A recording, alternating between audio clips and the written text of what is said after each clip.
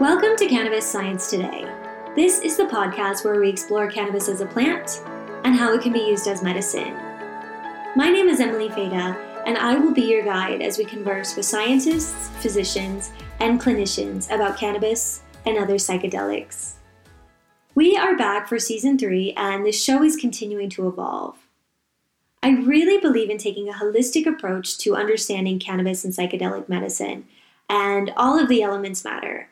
Everything from the soil and the pesticides used to cultivate plants, to how these medicines affect our body chemistry, to the set and setting in which we use and integrate this medicine and these experiences. I've been listening to your feedback, and in this upcoming season, we're still going to be digging into the chemistry and biology of these plants, but we're also going to be spending more time exploring the psychological realm so we can better understand how these medicines affect our brain and our behavior. So stay tuned. I really hope this season pushes the edges of how we understand cannabis and psychedelic medicine. As always, I'd love to hear from you. You can reach out to us on Instagram, cannabis_science_today. Also, I'd love to hear from you via a 5-star review on iTunes if you're enjoying the show. And finally, if you have any guest suggestions or you just want to say hi, you can email me, cannabissciencetoday@gmail.com. Thank you so much for listening, and I'm so excited to share this upcoming season with you. Today we are featuring Dr. Max Lun, who is a professor at Arizona State University and an expert on cannabis pesticides and toxicology. In this episode, we talk about pesticide regulations in the cannabis industry and the inconsistencies that exist between different states and different markets where it's been legalized. We also dig into the potential connection between exposure to insecticides and seizures that Dr. Lun has observed in his research. So this is such a critical topic because we know that so many people with neurological disorders, such as epilepsy, are using cannabis as medicine. And we also are learning that pesticide exposure can result in adverse neurological effects in humans. So how do we navigate this? Dr. Lun gives some really good recommendations for developing new regulations that will make cannabis safer for patients. And he also just gives some general tips for shopping for cannabis under the current system. Well, Max, thank you so much for joining us on this episode of Cannabis Science Today. And I'd love to start by hearing how you would summarize your scientific journey and how it led you to working with cannabis. Yeah, thank you very much for having me, Emily. So I'm a toxicologist by training, and I have been doing toxicology throughout my academic training and also my professional career. So when I first started in graduate school, I was actually very interested in both the food and environmental contaminants that can affect human health. So things like pesticide, microbe, mycotoxin, which is the toxin can produce by many fungus. And I'm also interested in, specific diseases, such as neurodegeneration. So this is one of the conditions that people would use cannabis for, for medical use. And after I finished my graduate training, I become very interested in this specialized field in toxicology known as predictive toxicology. So predictive toxicology is a field that combines computation, data science, and high-throughput screening to predict the toxicity of thousands of pollutants that are found in the environment. And because of that training that I have in the US EPA, I was subsequently offered a position in the California Environmental Protection Agency. So partly because of my toxicology training and also partially because of my specialized training in predictive toxicology. So I was on the team of scientists that established the action level for pesticide residue in the California legal market. And at the same time, I also published a paper during my time at the California Environmental Protection Agency to look at the potential mixture effects of cannabinoid with a insecticide contaminant known as copiophos. And after that, last year, I was offered a position in the Arizona State University, and now I have got my own research program, and I'm developing some new study to look into the potential human health effects of cannabis contaminant. So this is, how I got interested into this field. So definitely, I really want to dive into your latest work on the contaminants found in cannabis.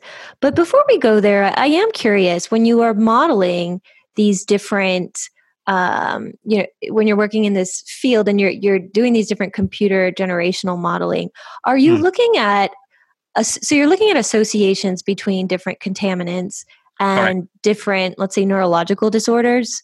Correct. But are you looking at actual causation here, like what environmental contaminants could actually cause neurological disorders, or are you more looking at just associations or correlations? Yeah. So the work that I have been doing with the computational modeling, a lot of it has to do with biomedical literature text mining. The information that I use is from the biomedical literature that look into specific environmental contaminants. So contaminants such as copiophos, the pesticide the insecticide that I've talked about, paraquat, the herbicide, like magnesium metals.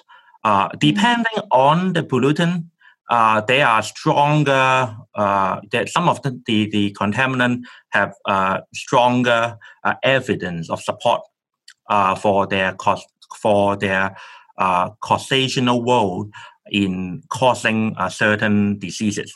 Now, the problem that we have, though, is that no one have ever conduct a study, something that I'm actually very interested to do at ASU, to look into how the combination of cannabinoid to some of the contaminant, how do they use in combination, whether or not, it would be causing certain neurological effects or become particularly dangerous to a certain medical cannabis user. So that basically is that basically some of my research program here at ASU. Great. So when we're looking at cannabis and in some of your latest research, what are the major categories of contaminants that are found in cannabis, and which ones should we be most concerned about as patients and consumers? Yeah, so cannabis is actually a pretty interesting topic, like from a toxicology point of view, because cannabis is just like any other, agricultural commodity, is also something that would be consumed by human. People can get exposed to a combination of food and environmental contaminant that they would be exposed to in other food commodity or in the environment. I can give you a couple of examples.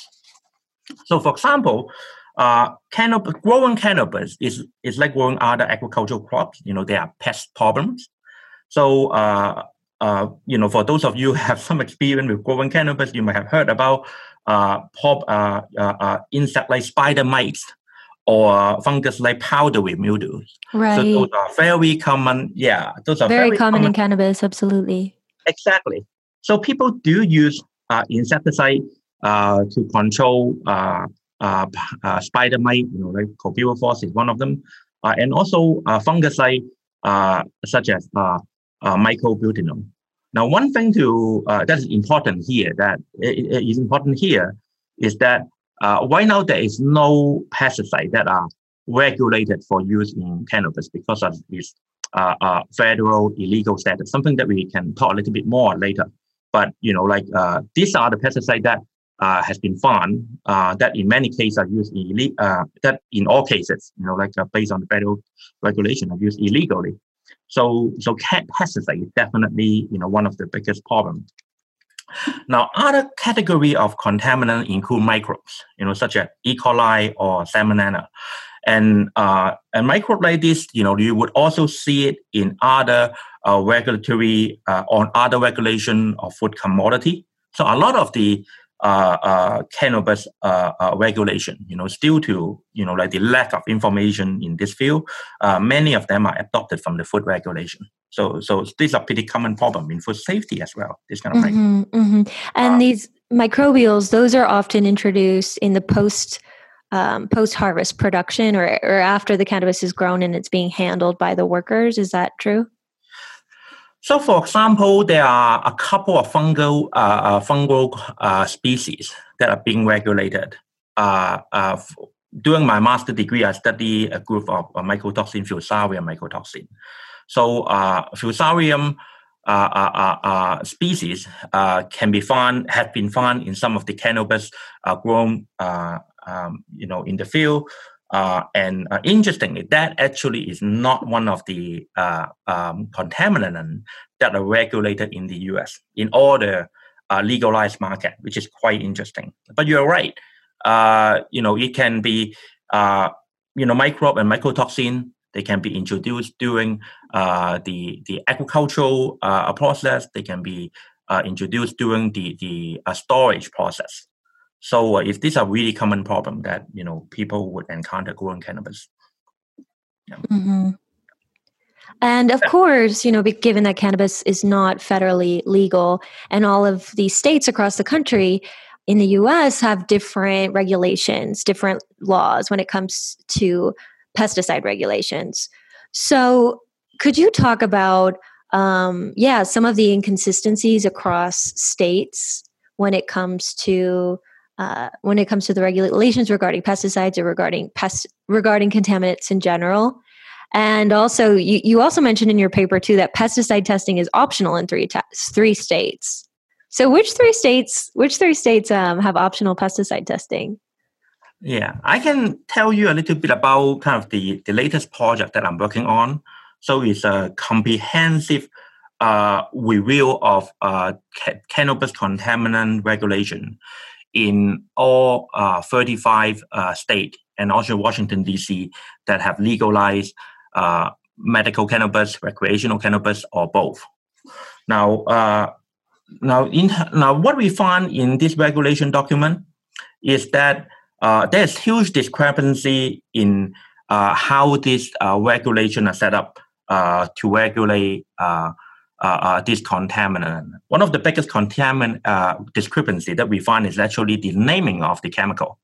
There are several chemicals that either list under different nomenclature, or they're listed in some state as a group or as individual chemical. So what I have done is that I actually have to use a predictive toxicology tools, the US EPA ChemTox dashboard, to harmonize all the chemical that are listed in all of these US jurisdiction. Now, what I have found in this study is that there is a total number of 678 cannabis contaminants that are listed by all of these regulation document in all of these U.S. jurisdiction with legal market.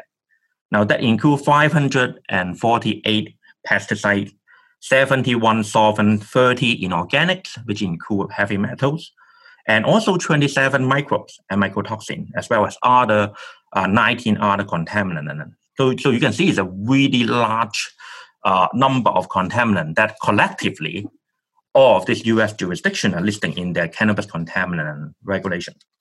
Mm-hmm.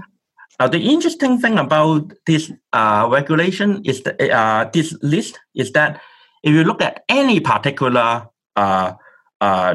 jurisdiction, most of the jurisdiction would regulate anywhere between 40 to 100 contaminants.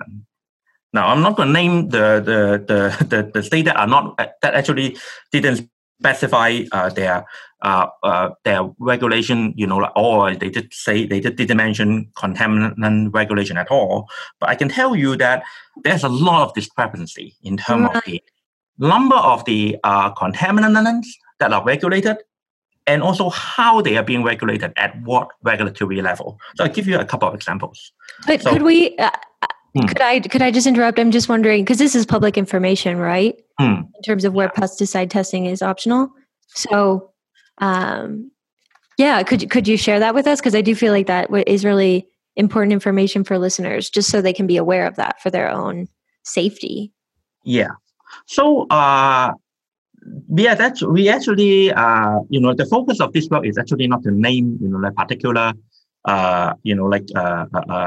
jurisdiction, in terms of how they regulate their contaminants. Because I can also tell you that there is a lot of variation in terms of how the regulation is set up. There are states that actually, there's a large number of states that actually have licensed testing labs. Some states are actually, have their own individual testing lab, but we actually go into great length just to characterize how many contaminants that they are actually listing. And I think the key point here, and we hope to communicate in this study, is that with this cannabis industry that are expected to expand in hereafter in the next few years and decades, we think that it's about time that we probably should have some a national level guideline. I think that is something that I'm missing, because you can. So how could listeners get this information? Because I'm sure people are listening to this right now and saying, is my cannabis, I live in whatever state, is my cannabis being tested for pesticides? So how can people find out that information? Yeah, I can tell you, kind of the methodology that we use to find out those information. And this is actually quite interesting because individual state actually that should show a lot of discrepancy in how they make the information available to to the public. Right. So we have states that actually listed or jurisdiction that listed all of the information on their website. Basically show exactly what are being regulated. How they are what level they're being regulated. And there are also state that they don't make that information available in the website, but we can actually go through it usually through the state regulation document. Okay. So actually, by going through the laws or the regulations. Yeah, and then wow. Yeah. And is that because if you were to look at other industries? Is that standard practices to not make that information accessible to consumers? This is very unusual, actually. It's very what? It is very unusual. Okay. So, because that does seem, in terms of consumer activism, patient activism, that we should have access to this knowledge. Yeah, and also it has to do with the who is responsible for regulating it too, right? Because for example, in the U.S. Department of Agriculture, they have a pesticide reporting program, pesticide data program, and basically what it does is that it actually keep track of many agricultural commodity that are being consumed in the U.S. market, and then they conduct over 10,000 sampling and testing. They collect all the data every year. And then they are surveying the pesticide residue level for over 400 pesticides. Now, the only agricultural commodity that are missing on this list is cannabis. Okay. So data availability, data accessibility, and also data availability is severely lacking in this field. And in fact, for us to have any sensible national guideline on cannabis contaminant, the first thing that I would recommend is to start collecting data and make this information available for what kind of contaminant that we are dealing with in the market. Okay. Wow. Yeah. So that does seem right. It seems like a super critical part of creating. Well, it seems like the first step in creating medication for patients that is safe and trustworthy is first of all making even making this information available. Yeah, because I can also add one more point about the pesticide, about the contaminant listing that I have found. Mm-hmm. Because regulating a large number of contaminants doesn't mean that the regulation is protecting public health. The reason why is for these 678 cannabis contaminant, there is a large number of contaminants that we found that we just wouldn't expect to see in cannabis at all. Like for example, there are 5 states that are listing the. I think you probably have heard about it too.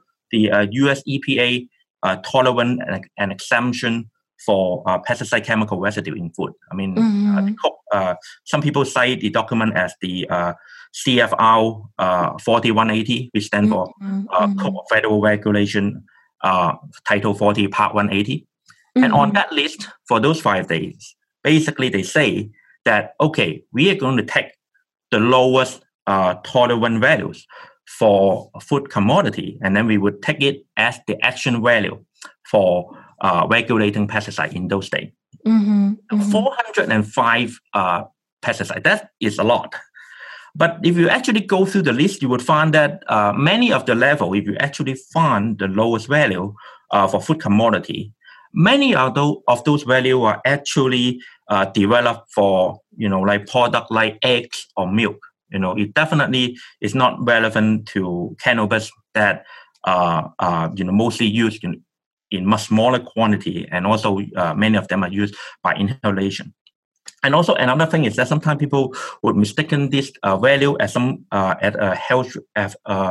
as a human health benchmark. It actually is not. It's mostly has to do with proper production process. They really shouldn't see that level of pesticide residue in those particular commodity.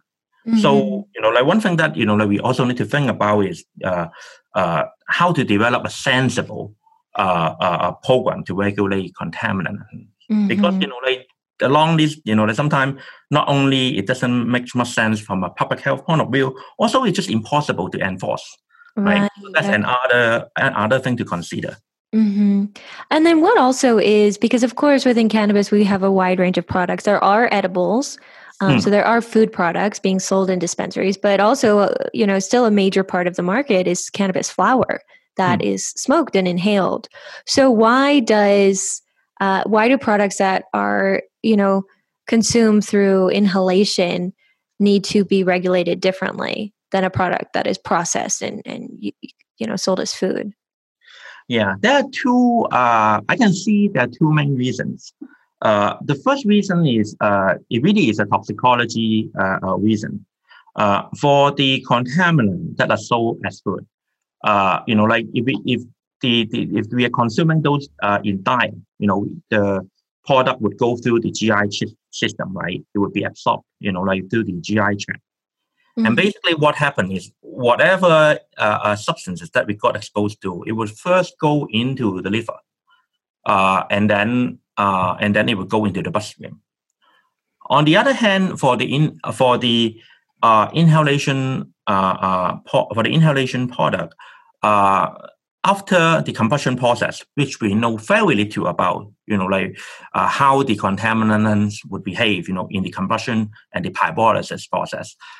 It would basically go directly into the bloodstream through the lung. So you don't have that extra filter of going through the liver to remove some of the toxins. Yeah, before it goes into the bloodstream. Yeah, in terms of the toxicology, different route of exposure that basically change the effects of the contaminant drastically. Now, another thing to consider here is also what kind of product we are regulating, right? Because we talk about pesticide, we talk about metals, we talk about microbe and mycotoxin, but there's also solvent, right? For the inhaled product, right. The solvent contamination is a concern, particularly if the consumer are unknowingly exposed to some illegal cannabis. And many of them, there are reports that people have found some harmful illegal solvent in illegal product.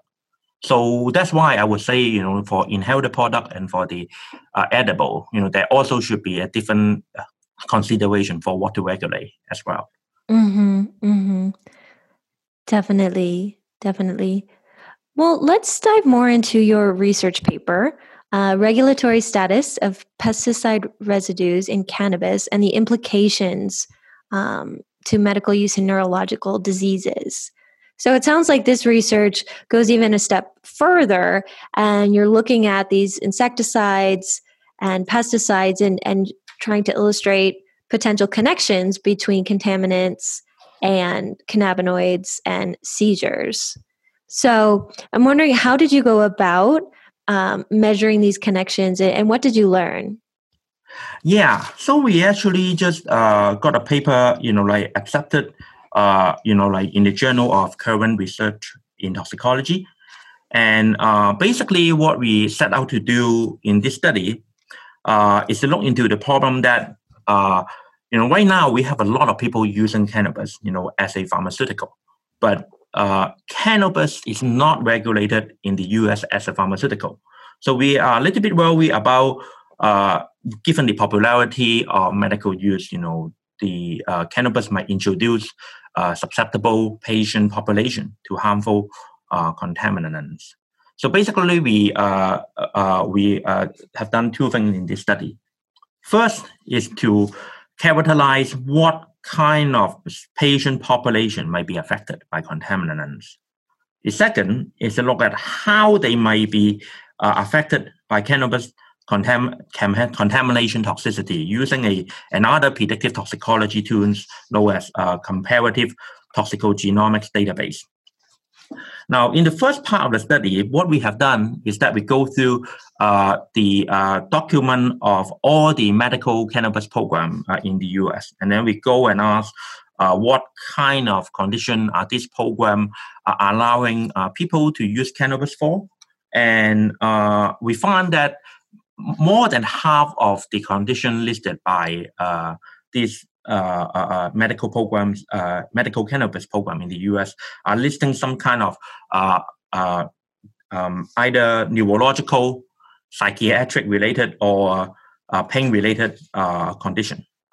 So many of them have some kind of connection to neurological diseases. And not only that, we found that almost all jurisdictions have listed disease that people usually use cannabis to treat for movement-related symptoms. So what are these diseases? They include epilepsy, certain symptom of multiple sclerosis, Parkinson's disease, and also any diseases that can cause seizure or plasticity.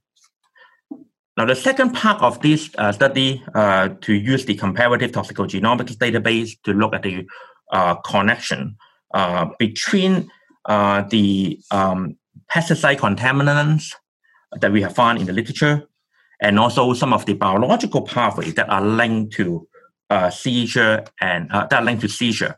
And basically, what we have found here is that we found that there are several key biological pathways based on the comparative toxicogenomics database. Now, the database basically is a curated literature database from the open literature.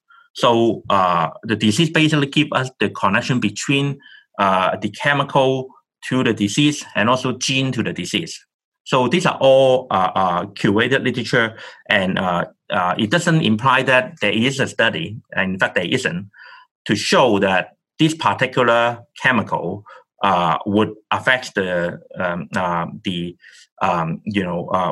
with cannabis can have a combined effects to cause certain effects. It doesn't, but it can tell you that the strength there's this literature evidence available, and we do know a lot about how this gene are connected to certain disease or certain chemical exposure. So we need those connections to predict how certain contaminants may be more dangerous, in this case, in seizure. Okay, so the biological pathways that are linked to seizure. So if you have, you can see what certain pesticides how certain pesticides affect the biological pathways linked to seizures. Is that correct? Correct. Yeah. Okay. Exactly. So it's possible. that certain pesticides affect these biological pathways and could cause more seizures. Yeah. Well, so that is some of the studies. I know it's right. I know it's not like so directly cause and effect. Yeah. Yeah. But it's like that's kind of a potential takeaway or something that patients could be aware of, that this pesticide is affecting this biological pathway that may or may not lead to more frequent seizures. Yeah. And basically what this database is showing it is a prediction, right? Mm-hmm. Because again, like the lack of information, that also include the lack of information in mixture toxicity. We hope that with this paper we can bring people's attention to this problem, and then we can do more research on this. But you're exactly right. Like this is basically allowing us to point to certain kind of pathway. I can give you a couple of examples. So, synaptic signaling pathway. Now that include three synaptic signaling pathway that we have found: the cholinergic, dopaminergic, and also retrograde endocannabinoid signaling pathway. So this pathway, not only that they are linked to their study to show that there are certain chemical exposure that may be related to the disruption of this pathway. But one thing that are really interesting here is that if you compare the human gene variants of epilepsy, and then what kind of biological function are those human gene variants are pointing to, many of them are also pointing to this three pathway. So the hypothesis that we have, in this study is that what if people are using medical cannabis and then there are these in pesticide contaminants, in the cannabis. But because of this, people who are using cannabis are actually using it for medical purposes. So the fact that they are doing that, actually it creates a viral exposure to basically expose this patient to contaminants that, they may be actually be susceptible to. Right. So, yeah. And so the endocannabinoid receptors in the brain, are those connected specifically? Are those part of some of these pathways that you're discussing? Yeah, that is the retrograde endocannabinoid signaling pathway. Okay. So, there are also three... and even just to back up, sorry to interrupt, but even just to back up for a moment for listeners who are not familiar, it sounds like epilepsy or, a lot of these neurological disorders, Parkinson's, say, like these are caused by disruptions in these specific biological pathways in the brain. Is that correct? Yeah, and I think the danger that we try to point out here is that we really do not know. First of all, the regulation is not in place. If we actually go to get a drug, like in the US, you would expect that you won't have exposure to contaminants like this. So the regulation really is not in place. That is actually really dangerous. The other part of it is that just scientifically, we actually do not know, when people who have this kind of disease background and also people who for consuming cannabis, right? Because cannabis itself is also pharmaceutically active too. So when they use, in combination with all these contaminants, how is that going to affect the patient? So I think the takeaway from this is that I think we need to have more safety consideration. Right. Yeah, and I guess I'm a little bit even more concerned regarding, because of course, so if we understand that a lot of these neurological conditions are caused by these disruptances in these biological pathways in the brain, and then we know that the endocannabinoid receptors are involved in these pathways, and that's exactly how cannabis, affects the human body, is by latching on to these endocannabinoid receptors. So it seems almost like directly place, it's just like a very direct placement of these pesticides or these contaminants into those pathways or into those receptors that could cause even more of a disruption or even more harm to a patient than, let's say, a pesticide that's found in something you eat, bag of chips or something, fruit, vegetables. Yeah, exactly. And I think, the research that I would like to see more is like how are different medical users actually using the medical cannabis for, right? What kind of condition are actually are being used? And, for example, like the pediatric patient population, I just found that one is actually one of the key populations that I'm most interested in. How often do they use this cannabis, and also like how do they where do they get the cannabis for medical use? So that's one area that I think it definitely require more research. The other area, of course, is the mixture toxicology. Yeah, yeah, and we actually have two episodes. One on treating epilepsy with cannabis, and one is specifically discussing Epidiolex, so the pharmaceutical grade version, and then one is discussing treating it with whole plant cannabis. So for listeners who are interested, that's also a great reference point in terms of understanding the different varieties that are out there. But but let's get back to this paper. And so when you were doing this research, what were the most common associations you saw, and what do you think is the most?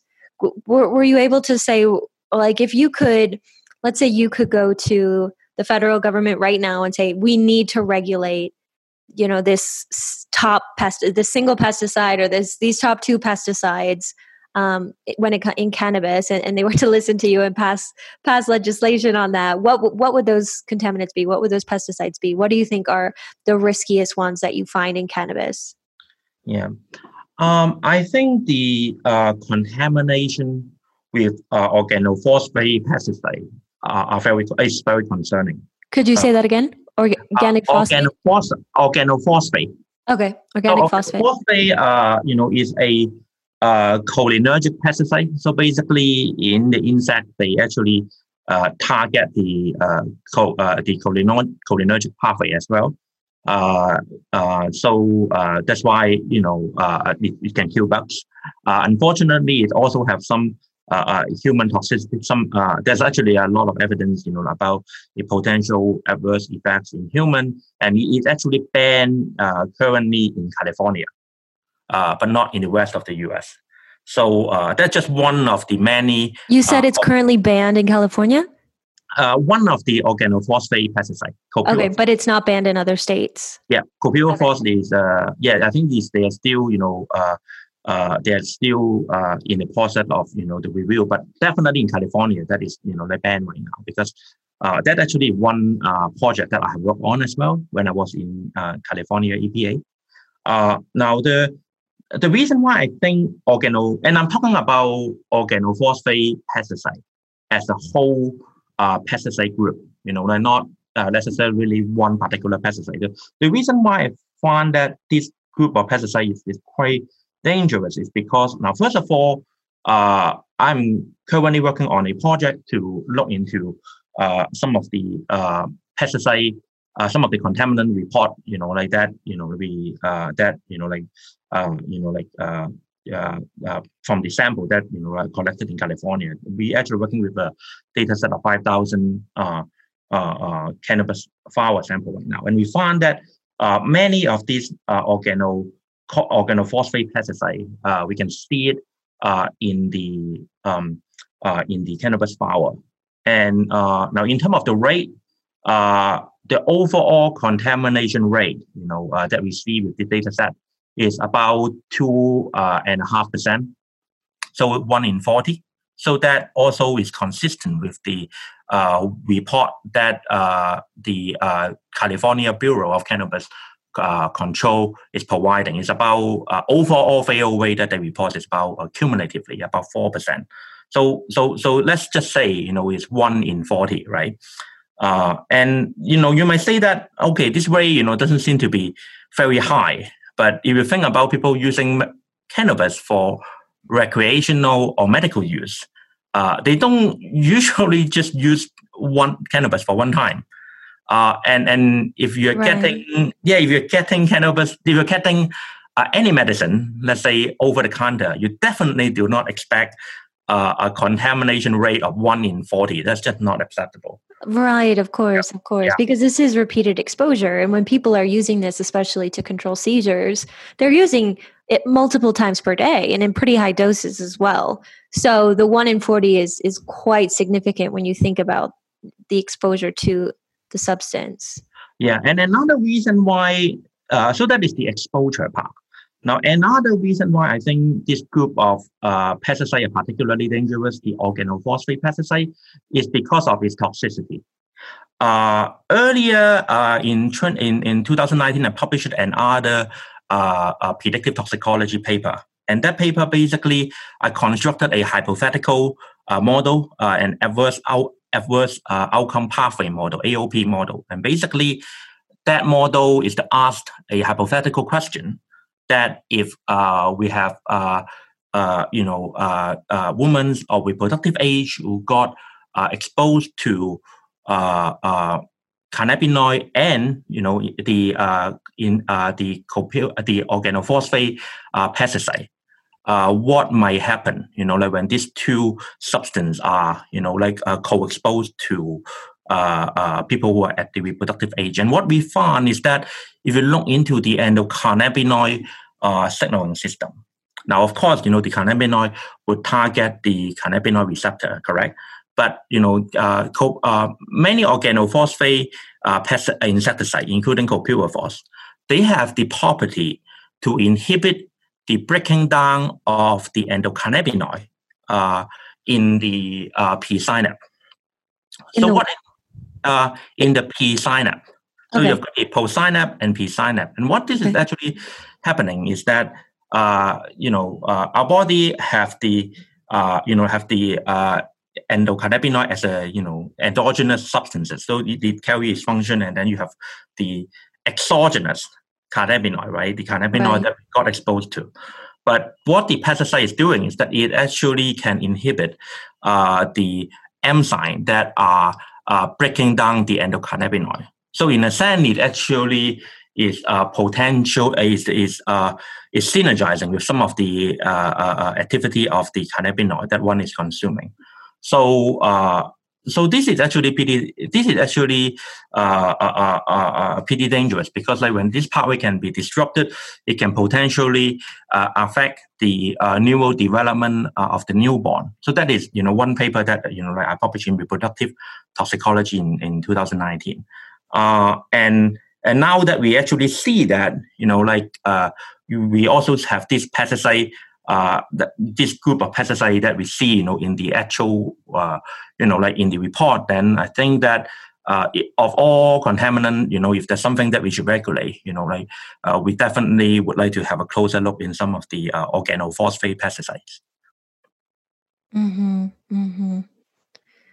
Yeah. Wow. And I think that's another conversation as well. And maybe you'll have more research on that too. But something that I think people consistently ask is, it safe to consume cannabis while pregnant or while breastfeeding? And of course, the answer has always, or the answer that I've gotten from different scientists is that we know that, cannabis, it can pass the blood-brain barrier and the infant or the fetus will be exposed to it.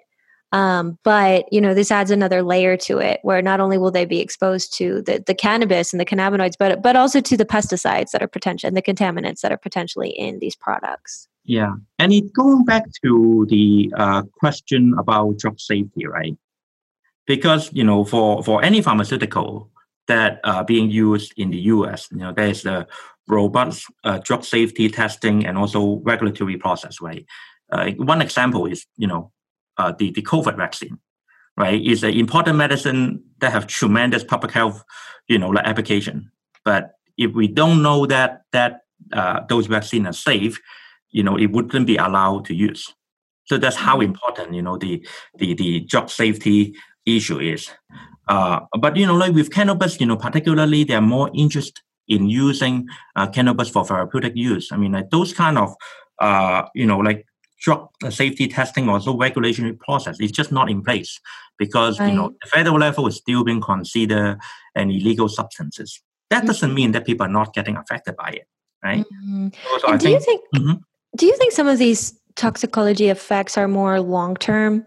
So, because there's so many patients who are currently using cannabis to treat neurological conditions currently and having great results with them. And and in the media, we're collecting all of this great anecdotal data about cannabis's medical potential, which is completely valid and true. And that's why we have this podcast. But on the flip side of that, do you think some of these long-term side effects, or do you think some of these potential risks of the pesticides affecting the biological pathways, do you think that these could manifest in more long-term side effects for patients that they won't see for, a few years, a decade?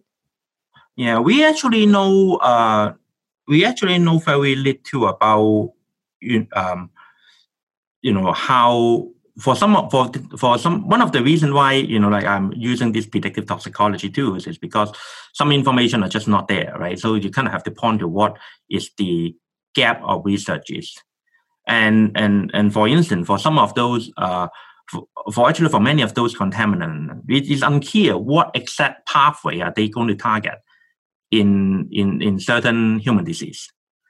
So one research that I'm hoping to do in my lab is to look into these cannabis contaminants and see what kind of because of course the endocannabinoid signaling pathway is also functioning in a lot of different neuronal cell types.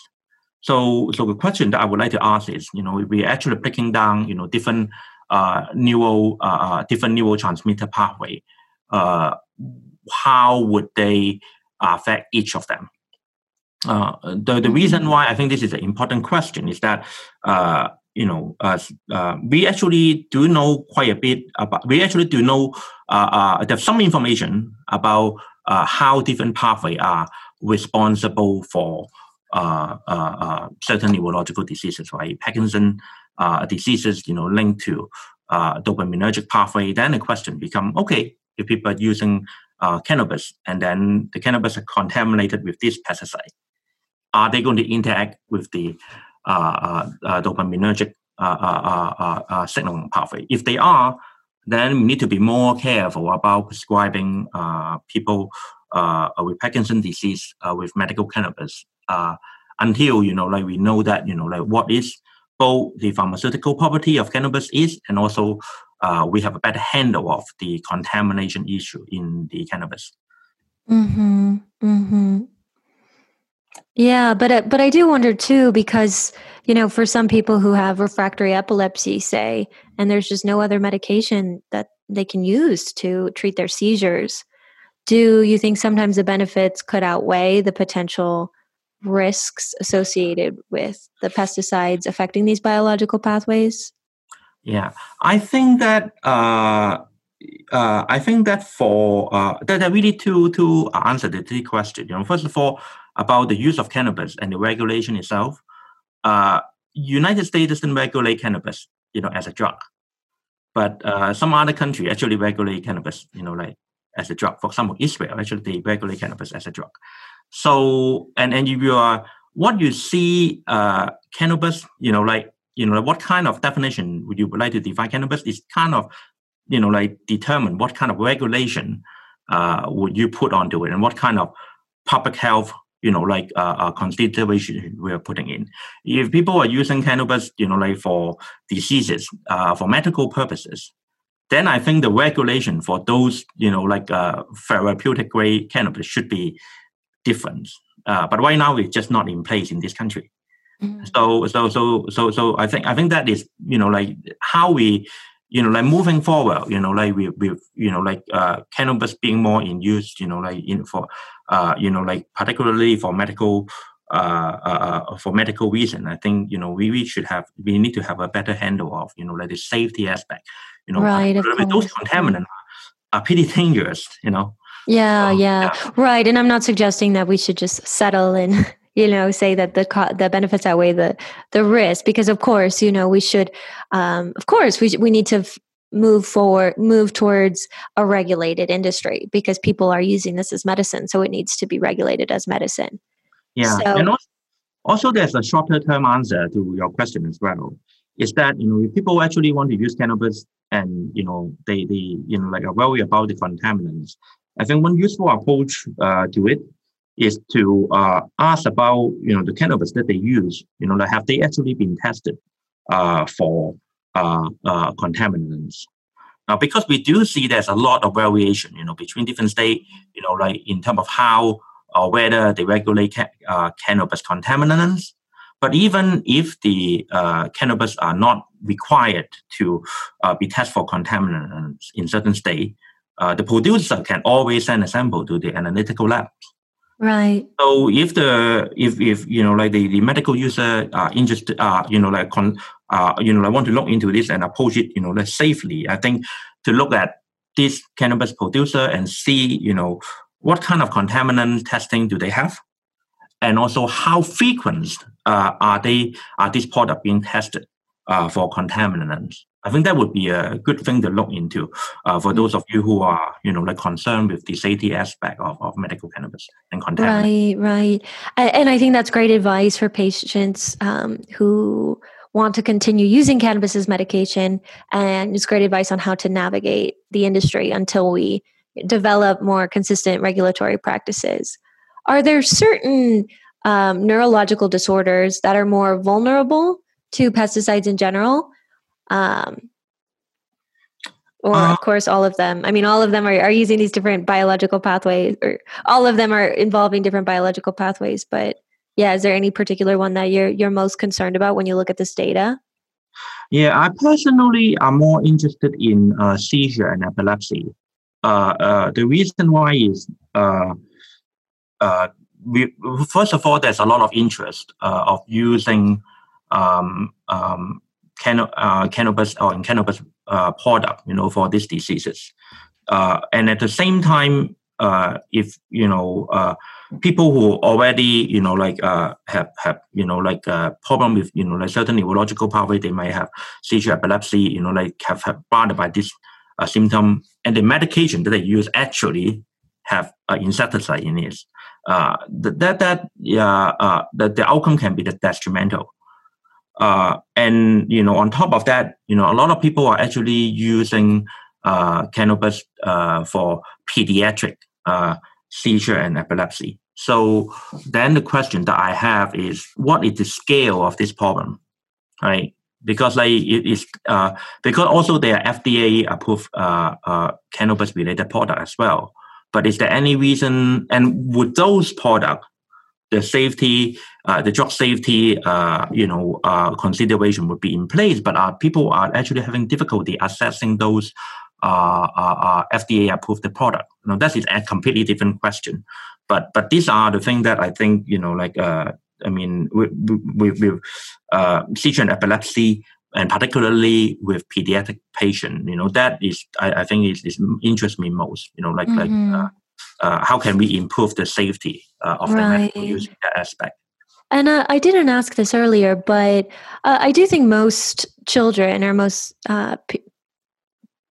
patients with epilepsy are using oils or using tinctures or certain kind of oils rather than inhaling flower. So do you think that these, when you take a cannabis flower and you process it and transform it into oil, are the pesticide risks different than if you were to just consume the flower directly? We haven't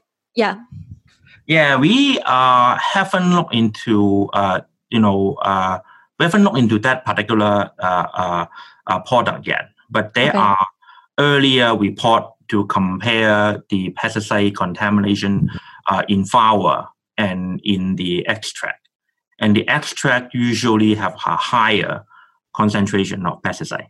Higher concentrations of pesticide. Yeah, the reason why is during the extraction process, not only you are extracting the cannabinoid, sometimes you're also extracting the pesticide, particularly those that are lipophilic.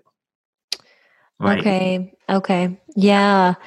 Well, that's not great news. because I do think those are the products that are more popular with children. So the regulation, I think the drug safety consideration is key here. I think for whatever for whatever application, for whatever medical application, if we are using it as a pharmaceutical, I think there should be safety consideration that are in place for the one that are, like that actually can we are using it to patient, right? And then on the other hand, like if you have cannabis that sometimes if you actually set an extensive list of contaminants and there's no evidence that those contaminants would be there, then it also doesn't make much sense to to have such a regulation that is impossible to enforce. So I think that there's a balance there. So if we were to make a call to action for any cannabis patients, consumers, or people in the industry who are listening, what are your top suggestions for developing regulations to make cannabis safe medication? Yeah. I think there should be a two-tier system. On one hand, monitoring information. Like the scale of contaminant, issue in cannabis. I think we definitely need to have, some resources to not only to collect those information, but also make those information available. Because if we do not know what kind of contaminant and also what kind of scale of contamination we're dealing with in this cannabis product, different kind of cannabis product, recreational products, medical products, it is really hard to develop any sensible regulation, really. So I think the first call to action really is just to put some the resources to have a better idea of how the scale of this problem is and what kind of susceptible population that they are that are affected by the contaminant in cannabis. The second call to action, would be based on the information that we know, that there got to be a more sensible way to test, cannabis, and also, if for example, like if you're talking about medical cannabis, if the people are using this product, as a drug, then a certain then definitely there should be a better control for the manufacturing process. There got to be more scrutiny in terms of what potential contaminant it would get in, right? But it doesn't necessarily apply to all product. Like for example, with a watermelon, let's say another one comparison that I like to have is the watermelon example, right? I mean, if you get a watermelon from a grocery store, you won't have people to go and take the watermelon and test for 400 pesticides, right? But you would expect that you actually get buy a food like that would eat the agricultural manufacturing process would be in place, right? People actually know what pesticide to use, how to avoid the problem. There is clear instruction at the federal level, so that generally we expect that you get a watermelon from a grocery store is safe. So, like the regulation as a drug and also the regulation as a conventional agricultural commodity, I think, we need to think a little bit, about this and develop sensible regulation to regulate cannabis accordingly. Of course. And to wrap up here, so you've mentioned a few research projects that you would like to do in your lab, but I'm wondering what's the top question that you have moving forward? What would you most like to learn about cannabis, or cannabis when you're looking at it from this toxicology framework? Yeah, I think the biggest question, I think scale is a very important aspect of my research. Like the scale of the cannabis contamination problem, right? What kind of susceptible patient population we need to protect, I think that's one aspect. Another, scale question that I have is biologically, when people are co-exposed to cannabinoid and different contaminants, how do they interact? At what cell, at what tissue, at what organ, and at what developmental stage? And then from there, if we have those information, then we can be more selective. We can develop, regulation that are more sensible to protect the population that, that are in need. Mm-hmm. Great. Well, thank you so much for sharing all this research and information with us and with our listeners. I'm looking forward to getting this out there. Yeah. Thank you so much for having me. Thank you so much for listening. If you enjoyed this episode, please subscribe and leave us a review on iTunes. It will help other people find us. Cannabis Science Today is so generously supported by the Agricultural Genomics Foundation, a 501c3 nonprofit dedicated to educating the public on scientific research findings on cannabis. If you're interested in donating to this cause or sponsoring an episode of this podcast, where we research a scientific research question or theme of your choice, please contact us through agriculturalgenomics.org.